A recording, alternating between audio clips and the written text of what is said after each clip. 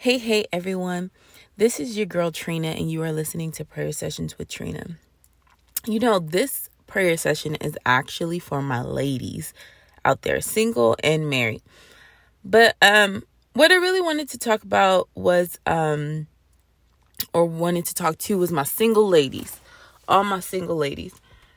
So I was thinking a lot about representing Christ, right? And representing Christ as a single woman and then as a married woman. And I think representing Christ as a single woman and as a married woman is very different. But we have to represent Christ in both of those areas.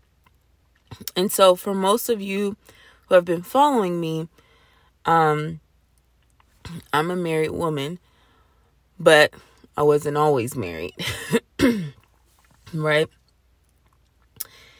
And sometimes I forget, just a side note, this is just a side note. Sometimes I'm forget that, hey, this is my platform, right? That God has given to me. So I get to talk about the pressing issues that are on my heart freely. And the pressing issue on my heart is single women and how we are viewing ourselves and how we represent God.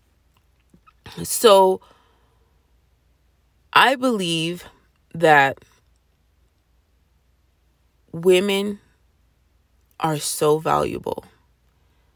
Not to say that men aren't, right? But I just wanted to talk to the women. Women are precious. Women are to be treated with respect, and they are to be treated with love and care and valued. These are the things I believe. And I believe God believes that as well. The scripture talks about how we are fearfully and wonderfully made. He wasn't just talking to the men, he was talking to humanity. So women, you are fearfully and wonderfully made, and you are loved by the Most High God, who gave his only son for you. Now, what does that mean? That means you are worth a lot. You are so valuable. And as a single woman in my life, I struggled with confidence and insecurities plenty, every day, right? But the thing that God had always given me, my parents had instilled in me, my family and friends, the people that are around me, was that God loved me and God valued me. So I should love me and I should value me. So I wasn't going to let anyone, particularly any man, treat me less than my value and my worth. And also I want you ladies to know, a man can only do to you what you allow them to do. And I want to really, really, really drive that home. If you want to be in a committed relationship, be in a committed relationship. Stand your ground and say, hey, this is what I want. And if that's not what he's trying to give you, say, hey, go your way. God has something better for me, because I deserve someone to want to be in a committed relationship with me. If you want a man with Christian values, have a man with Christian values who is a Christian, who is going to have those attributes that models holiness, because he is following God. And don't settle for anything different. You stand your ground. Say, hey, you know what? You cool if he doesn't have what you're looking for. You're cool, but you're just not for me. And that's fine. But also while you all are, because I'm out the game, right? Are looking for mates and things like that, we have to be walking in and representing God as well, right? We can't expect to attract a man of God and we're not living like a woman of God, or living like a woman who loves and knows God and is following following God's statutes and following God's commandments and his way for our lives. So we can't say that, hey, I want a man that's going to be after God's own heart, but we ladies are not after God's own heart. And we ladies go for anything and we accept anything from a man. So I am just going to be in prayer that to all my single ladies, that you would follow God's heart and know your worth. Know your value. God made you special. God made you unique. God made you fearfully and wonderfully made. God sent his son down to die for you because he loved you. You are worth a lot. You are valuable and you deserve to be treated as valued. And also on the same token, to make sure that we are living the life that God has called for us. Now, I know sometimes it's not easy to abstain because some women feel like, hey, we got our needs, but ask the Lord to help you in that area.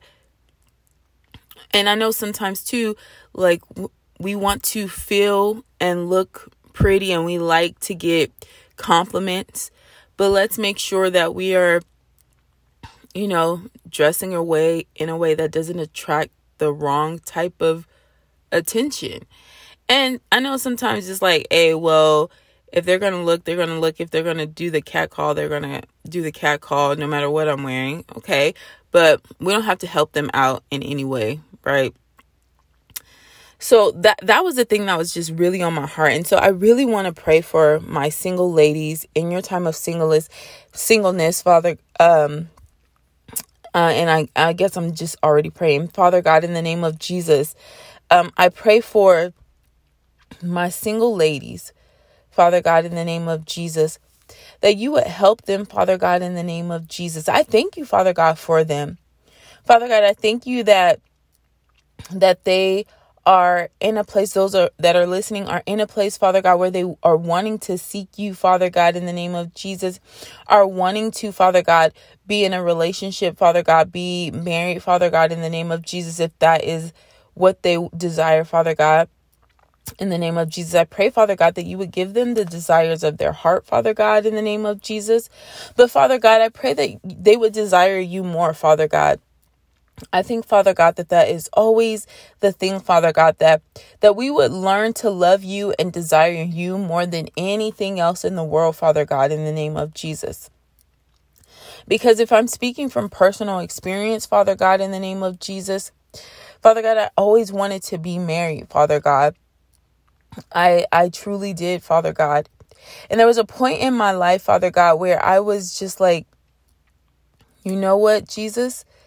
If no one else comes along, it's just going to be me and you. And I'm cool with that.